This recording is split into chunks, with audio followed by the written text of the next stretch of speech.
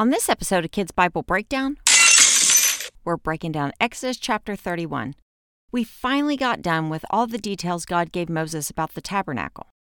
In this chapter, God tells Moses how they are going to be able to do all these things. And guess what? It's because God is going to make it happen. God told Moses that he has chosen a man named Bezalel from the tribe of Judah, and that he filled him with the Spirit of God, with the skill, ability, and knowledge in all kinds of crafts. He would be able to work skillfully with gold, silver, and bronze, be able to cut stone and build things out of wood. He also chose Oholiab from the tribe of Dan to assist Bezalel. He said he was giving skills to all the craftsmen to be able to make everything exactly as he had instructed. Then the Lord instructed Moses, "Say to the Israelites, 'You must observe my Sabbaths. This will be a sign between you and me for generations to come, so you may know that I am the Lord who makes you holy.'"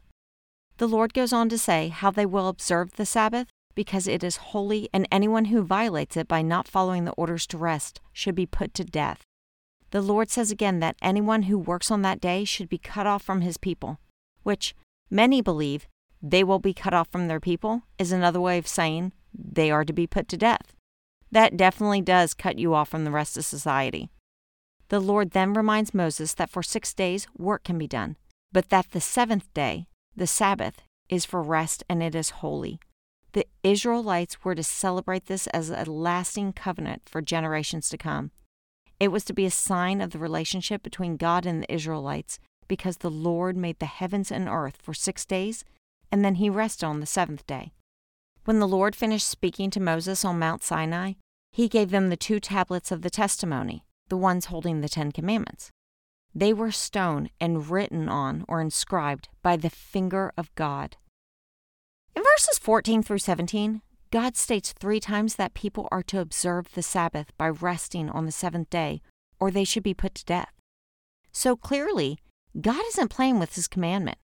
So let's dive in a little deeper into that commandment from God. Consider people who are in control of others. You might think of a boss over an employee, or a taskmaster who oversees the work of a slave of forced labor. When you think of those situations, can you imagine any of the people in control yelling at the person, "If you don't stop and relax and rest and let me take care of your needs, you are going to be in so much trouble, I might even kill you"? Sounds ridiculous, doesn't it? But this is what our God is doing. In a life that demands more and more from us, our God, who has absolute power and control over everything, demands that we rest and trust in him to meet our needs. So why would he do this? Well, because he loves us. He knows us and the fallen world we live in. He knows that no matter how hard we work, how much we give, it never seems like enough. A lot of times, it feels like we can't even catch up, much less get ahead. It can all start to feel like we are on one big hamster wheel, running and running as fast as we can, using up all of our energy and not getting anywhere. It can be depressing and spirit-crushing. It can make us forget the real reason we are even alive. Our caring, loving God knows us so well, and he wants more for his children. So he insists that we take time to rest in him and reflect on who he is and why we are really here and trust him to meet our needs while we are resting.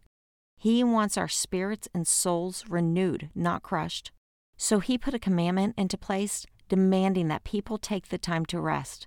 And he made the penalty for not doing it a big price to pay because he knows our human nature is one that demands more instead of rest. This commandment shows God's loving and caring character. So then why do Christians today not have to follow this command? Well, we do and we don't. Back in the Old Testament days, the Sabbath was known as the seventh day of the week. But then Jesus came. In Mark chapter 2, verse 27, Jesus says, "The Sabbath was made for man, not man for the Sabbath." This is Jesus telling us that the Sabbath day of rest was meant to be a blessing to man, not a burden. In Matthew chapter 12, Jesus reinforces this when he said to the priests that were upset that people's needs were being met on the Sabbath through work, that he desires mercy, not sacrifice. Jesus went on in chapter 12 to tell us that the Son of Man, meaning Jesus, is Lord of the Sabbath. So what does all this mean for us today? Although we don't have to recognize the seventh day of the week as the Sabbath and withhold from working on that day, we still need to rest in Jesus. In Matthew chapter 11, Jesus says, "Come to me, all who are weary, and I will give you rest." He said, "I will give you rest." The I here being Jesus. Jesus is our Sabbath. So today, we observe the Sabbath by setting aside time to spend with God. We are to rest in Him.